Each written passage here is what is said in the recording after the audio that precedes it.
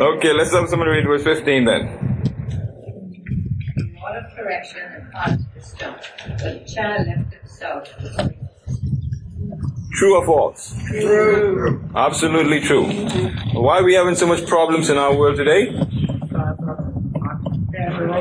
Right, because the rod of correction has not been applied to the seat. The seat of what?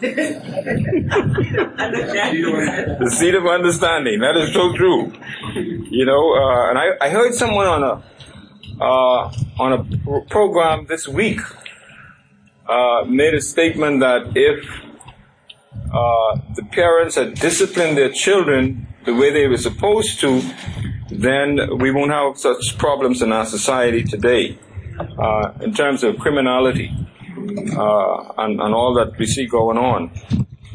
And so the verse testifies to that fact.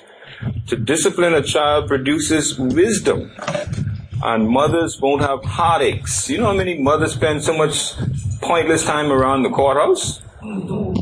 Because their children are in trouble with the law, and it's always the mothers who go. Never the fathers. You never find them. But it's always the mothers, and that's why he talks about the mother here, not the father. Because the mother is the one who is impacted more than anybody else when a child goes astray. There are two types of parental discipline that produces wisdom. One, the rod, and two, rebuke or verbal correction. And this proverb completely contradicts what many modern so-called experts say, that corporal punishment inhibits or distorts the child's personality. That's the smarty pants guys who say that. Okay? They know so much. They said you can't discipline the child, you can't beat the child because it's going to warp, it's going to twist their personality. Well, when they get involved in crime, what happened to their personality? Okay? It's twisted by something else, doesn't it? It's twisted by something else. And some parents who have small children often get tired of disciplining them because they feel that all they do is harass and yell and penalize. But guess what? It pays off in the long run. It pays off in the long run. So here's an application then that we can use for verse 15. Whenever there's temptation to give up and let your children do whatever they want because of the fear of ruining any chances of having a loving relationship with them, which is what some people do, remember that kind, hard correction helps them learn, which makes them wise. Constant, loving discipline will eventually teach them how to be self-disciplined. Get that? So the more we discipline them, the more they're going to learn how to discipline themselves. In other words, how to control themselves whenever they get into a situation or an environment where they have a tendency to behave out of control and undisciplined to the point where they could get themselves in some real serious trouble and end up on the other side of the law. Okay, that's why it's so important. And I'm sure that no parent wants their children to be involved in crime or to get locked up like animals. You know, only animals are supposed to be locked up. I mean, even some animals aren't even supposed to be locked up. Okay? But it's not for man. Those who behave in a certain way, you got to lock them up because they act like animals. All right? So you got to put them in a cage. Okay, verse 16. When the wicked are in authority, sin flourishes, but the godly people live to see their downfall. Now, we've seen this verse over and over again in the Proverbs, and you know that whenever something is repeated, it means that, you know, it's important, and it's being stressed, it's being reiterated.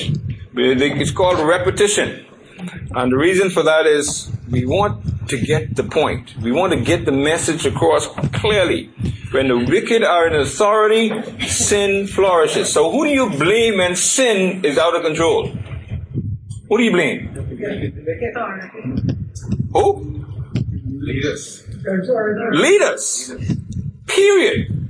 It doesn't say wicked leaders. It says wicked leaders. When wicked leaders are in authority, sin flourishes. So whenever sin is rampant, then the blame is laid squarely at the feet of wicked leaders or those in authority who are wicked. But notice what the verse goes on to say. The godly will live to say it serves them right. In other words, God says, you're going to get the satisfaction. You're going to get the satisfaction. The crime rate gets higher and higher and higher when the wicked are in authority and grow in numbers and in power. And that's why, the Bible tells us that we need to pray for our leaders. Whether you like them or not, whether you voted for them or not, the Bible says pray for them. And there's a catch to that. So that you may live peacefully in the land. You get the benefit of praying for the leaders. Because when you pray for them, you're praying for stability, and you're praying that you can have some kind of peace. That you don't have to be caged up in your house like an animal behind bars. Okay? All of us most people have bars in their house, so they're caged up. Okay? And it's become tragic in some circumstances. We've heard stories where there was a fire and the people couldn't get up because of the burglar bars. Okay? So it could end in tragedy. And all because of the fear of crime and violence. And so the godly will live long enough to see the downfall of wicked leaders. It won't last forever. Okay, you're going to be around to be able to see your prayer answered in terms of the fall of wicked leaders. Sin succeeds in any organization, whether it's a church, a business, a family, or a government, when the wicked are in control, because the climate comes from the top down. And that's why the leaders are always responsible. Okay? Because the people follow leadership. People follow the government. Whatever the government does, people follow. People have a tendency to become like those who lead them. Are you setting the right climate for people who are watching you, following you, or for people that you're leading? Are you setting the right climate? That's a question that each of us must ask and answer within ourselves. There are always people watching us. There are always people following you. You may not know it. You may not be aware of it. But somebody is watching your life and seeing how you live your life, and they're following you. And you'll never know until you bring that person to the point of total devastation in terms of disappointment. And they may have the courage to come to you and say to you face to face, you disappointed me. They may do that. They may not. But you will affect individuals in the way you live. I remember one time I made a decision to give up or resign from something. And someone came to me and said, I'm disappointed. I was watching you. I had no clue. No clue. I wasn't even thinking along those lines. But somebody was watching. People are always watching. And so the question is, are you setting the right climate for the people who you're leading, or who are following you, who are watching you for an example? Sometimes people read the scriptures and they see a certain thing in the scriptures and it reminds them of somebody else that they know. And they say to themselves, boy, that person's living exactly what the Word of God's saying here. And so you want to follow that person because they seem to be going in the right direction. But if that person messes up, how's it going to affect you? Okay? And so it's very, very important that we understand that the climate comes from the top. Verse 17. Discipline your child, and he will give you rest. He will bring you happiness. There's that verse again about how to treat you, how to discipline your child. Over and over and over again. He would not let us forget it. Because it's important. He says, discipline your child for your own peace of mind. For your own peace of mind. You get that?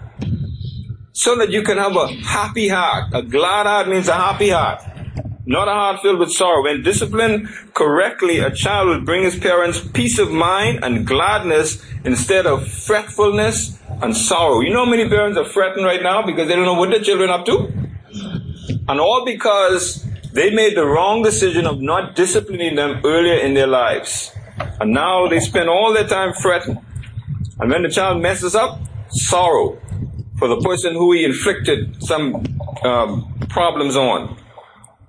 And so again, over and over again, Proverbs reminds us and continues to harp on this point of disciplining our children correctly and properly so that we can benefit and have peace. You know, some people age more because of the problems that they get from their children.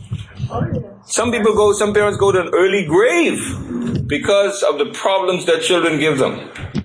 And so he says, listen, you want to have peace? You want to have a happy heart? You want to refrain from having a broken heart? You know how many parents today have broken hearts? I don't want to get you off something. Have you ever watched Superman? Yeah. I think I watched it one time. She has a lot of the answers to what this is saying. She disciplines and teaches the parents to discipline, and parents have got their children running around like animals. Yeah. And if you watch that program and watch it consistently, it'll teach you a lot. I Probably really come believe the from- woman's a Christian because I've heard her say some Christian things. Uh-huh. I don't know if she is or not, but she talked about the same thing. That's why they turn her back. There's no discipline. That's right. Mm-hmm. And then it wrecks the home. The father and mother start fighting with each other. Yeah. That's right. Mm-hmm. Yeah, because see, one parent is going to favor the child and the other parent is going to not, so it's going to bring friction in the home. You know, there are sometimes you have parents who do not like the discipline, and there are those who do. So you get two parents in the home. One prefers, we're going to spank this child when he disciplines, and the parents say, no, you don't get spank my child. I mean, the child belongs to two of them. Yeah. But one saying, and it's preferably the mother, you don't get spank my child. But sometimes it's the father too. Because my wife had a situation at school one day where a mother came and said that her husband don't like the child being spanked.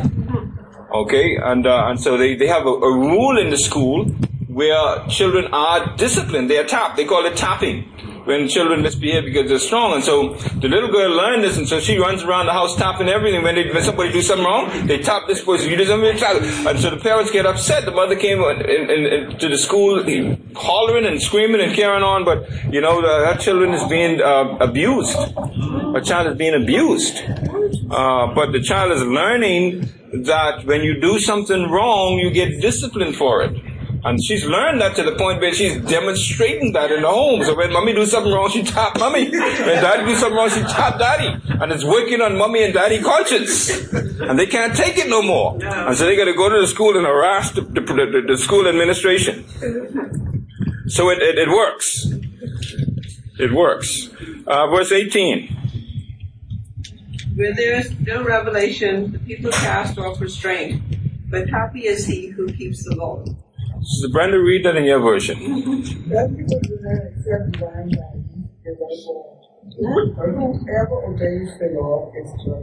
Now, don't we see that happening right now?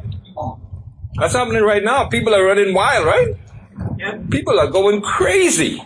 When we hear the news and hear some of the things that are going on, the Bible says when people do not accept divine guidance, in other words, when they don't listen to God, when they don't abide by what the Word of God says. There are a lot of people in our country who can quote Scripture to you.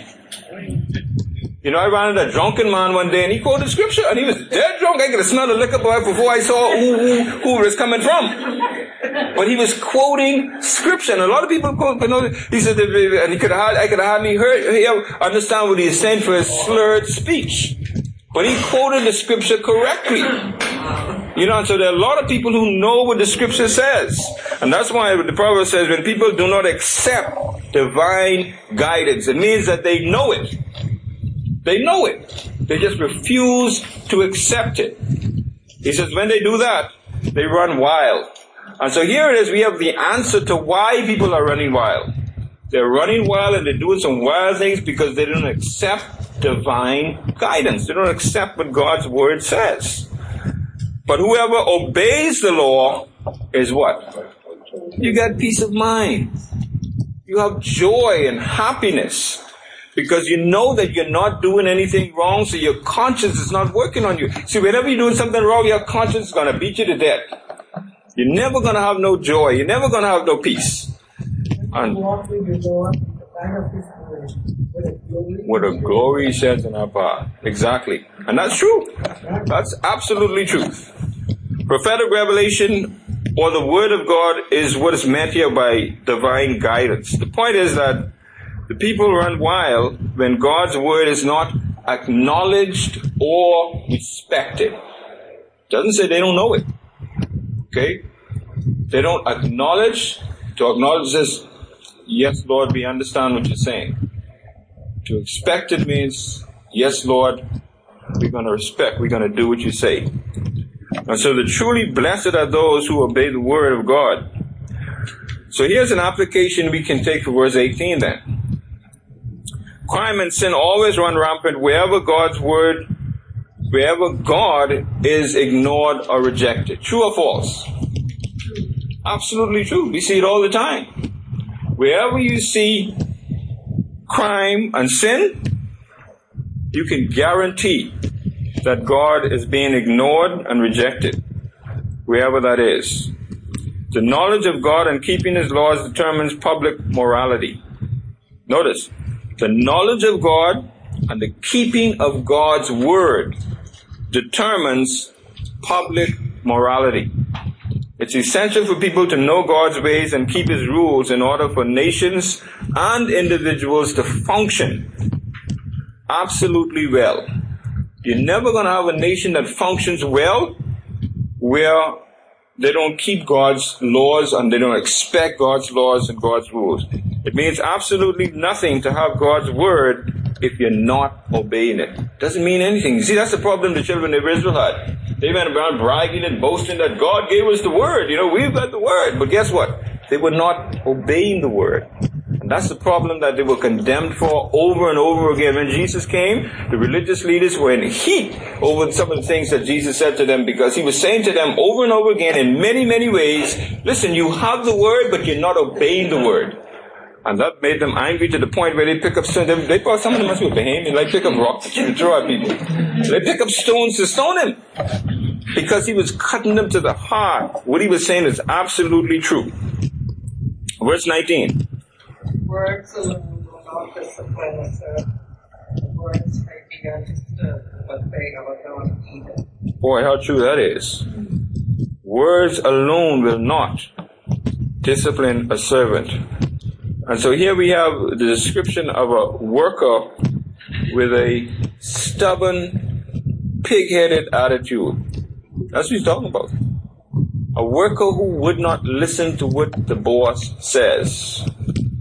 Even though they may understand the boss's instructions, they don't always carry them out. Or they are not showing the kind of respect that they should show. For them, verbal instructions are not always enough. All they do is remain quiet and gloomy. They hear what the boss says, but they're not going to say anything.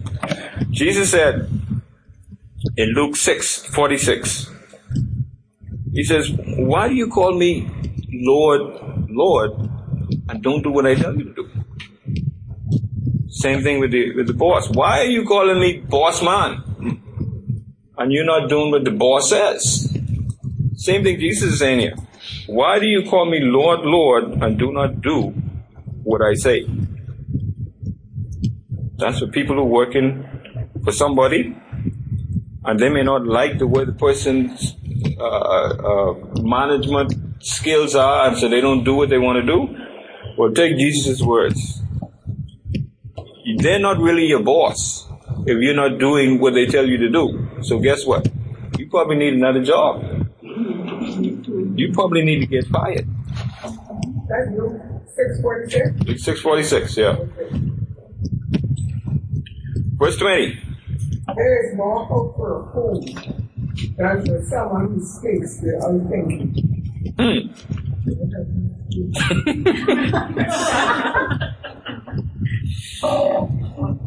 So we learn, what do we learn here? That a person who talks before he thinks is more hopeless than a fool.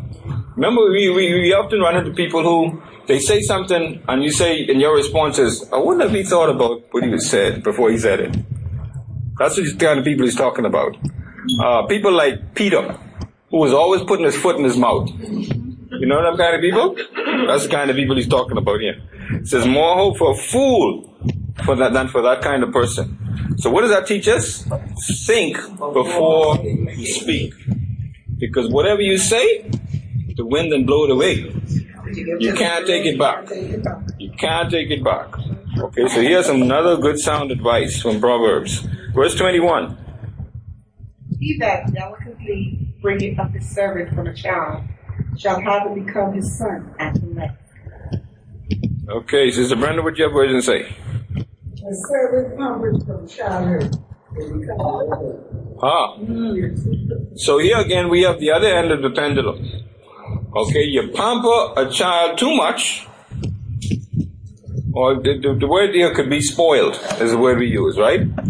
You spoil a child and they become just as bad as a person who doesn't get any discipline at all. Okay? Notice, a servant pampered from childhood becomes what is a rebel? Terrible person. A criminal, right? Someone who's always rebelling. The word rebel means rebel. Okay, someone who's always rebelling. They don't never want to do what they're told to do or asked to do or instructed to do. Too much familiarity in employee-employer relationship often breeds disrespect. And so this has an application to employee-employer relationship. Okay, too much familiarity. In other words, if the boss gets too friendly with an individual or an employee, the employee will lose respect for the employer, and they will not necessarily respect them to the point where they will do what they're supposed to do in terms of what their job tells them that they ought to do. Okay, so here again we have another application with regards to employer-employee relationship from the Proverbs.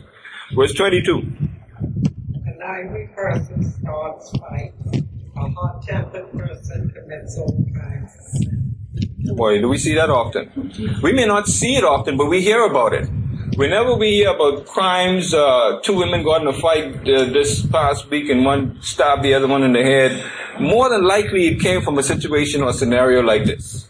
Okay, 2 men were on a porch, conversating, they got in an argument, one man pulled out a gun and shot the other one, and there was a gunfight, and the 2 of them got shot, 2 went to the hospital, 1 died.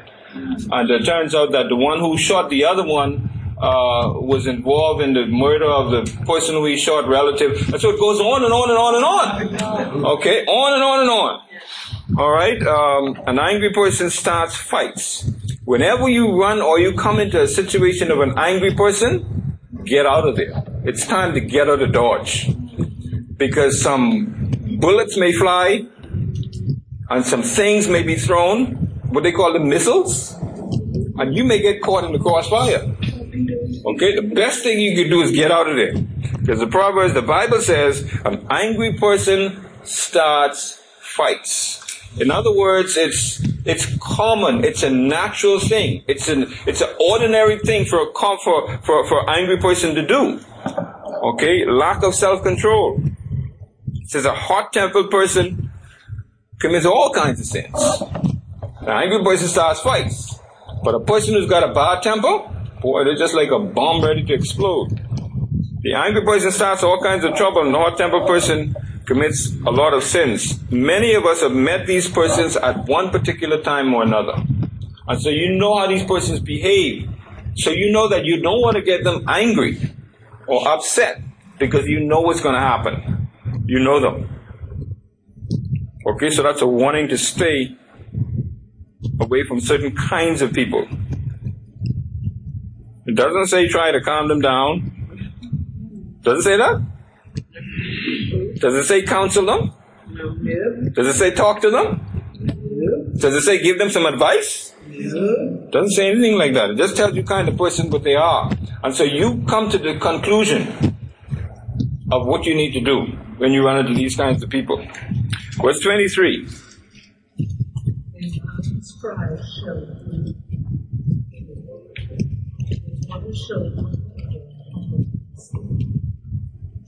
Okay, it talks about proud people again. And what happens to people who are stuffed up or built up with pride? They come to humiliation. In other words, they are embarrassed. They are disgraced.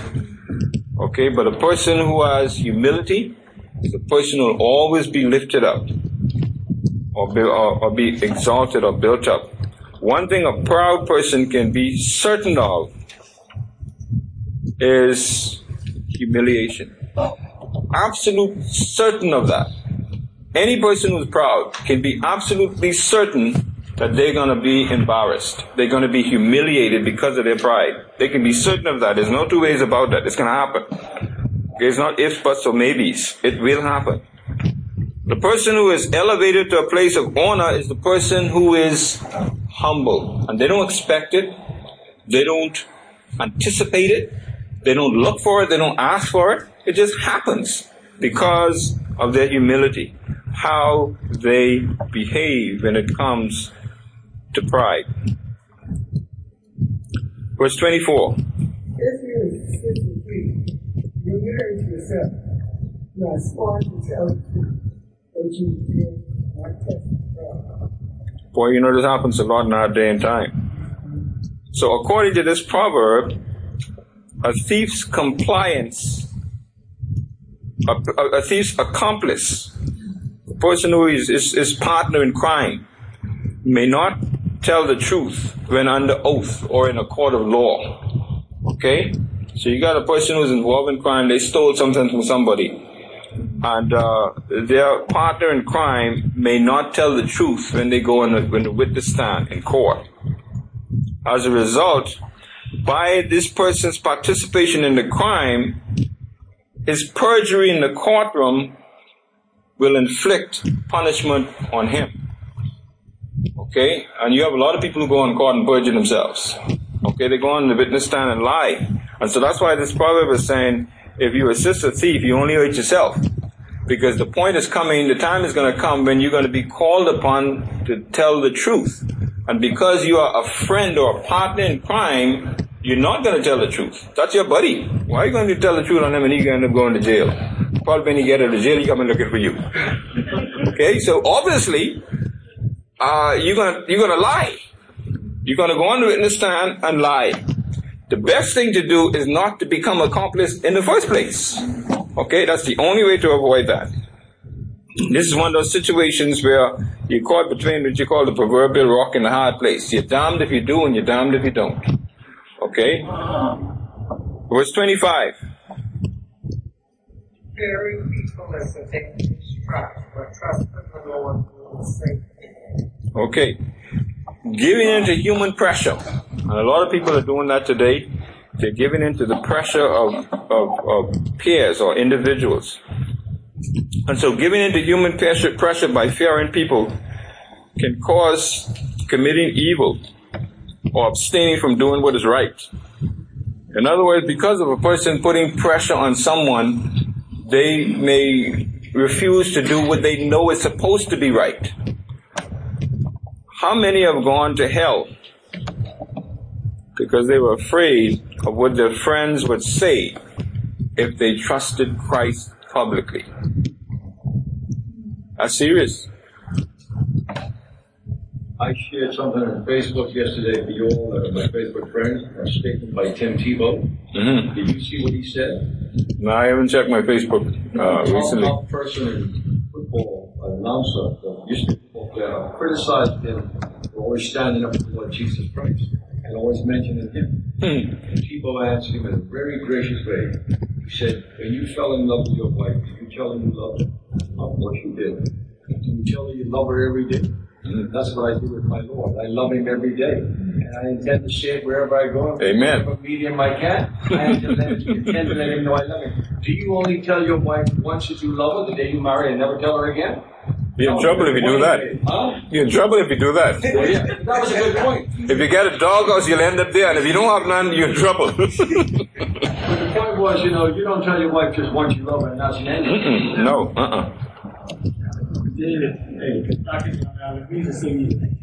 I love some people, but I don't like them. There's a difference. There's a difference. That changed, brother. That changed.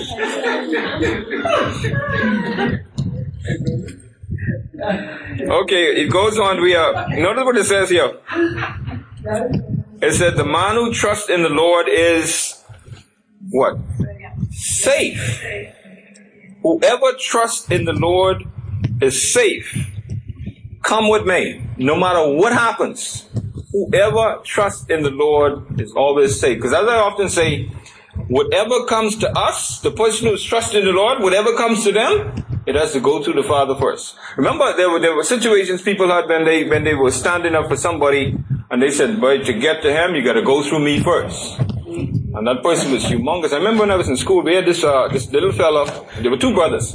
One was about that so high, and the other one was, he was like a giant. This guy had some huge muscles, and he must be used to lift weights or something. And the little brother, he always got in trouble. Because he had a big brother who would bail him out. And I remember going to T.G. Glover and walking across Christie Park after school, and you could tell when that little boy got himself in trouble, because the crowd would be walking behind somebody, and the little fellow would be walking behind that person, taunting them. Yeah, you mind? You touch me. And the big brother would be walking behind.